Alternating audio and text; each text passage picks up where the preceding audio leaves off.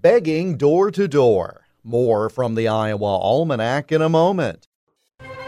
City School Election Day is Tuesday, November 7th. It might seem a long way away, but now is the time to make a plan. Whether you plan to vote absentee by mail or in person at your county auditor's office before Election Day, or at your polling place on November 7th, it's important you take steps now to make your plan at voterready.iowa.gov. Remember, Election Day is Tuesday, November 7th. Information at voterready.iowa.gov. This message brought to you by the Iowa Secretary of State. In the 1930s, Halloween in Des Moines was focused more on vandalism than going door to door for treats. Police there responded to a record 550 calls of vandalism in 1 year alone. The director of what is now the Parks and Rec Department, Catherine Krieg, came up with a campaign to encourage less destructive forms of fun. In 1938, the city set aside October 30th as Beggar's Night, encouraging children on that date only to go door to door and say the phrase, "Tricks for eats."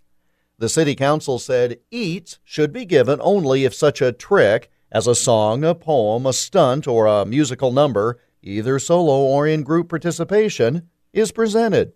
The Beggar's Night program worked.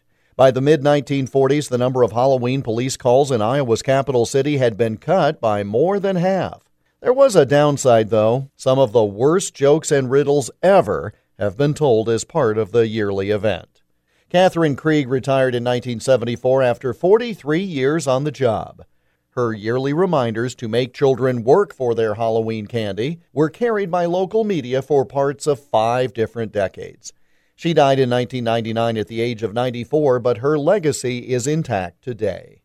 The first Beggar's Night in Des Moines, where children said tricks for eats and were then held to it, was on this date in 1938.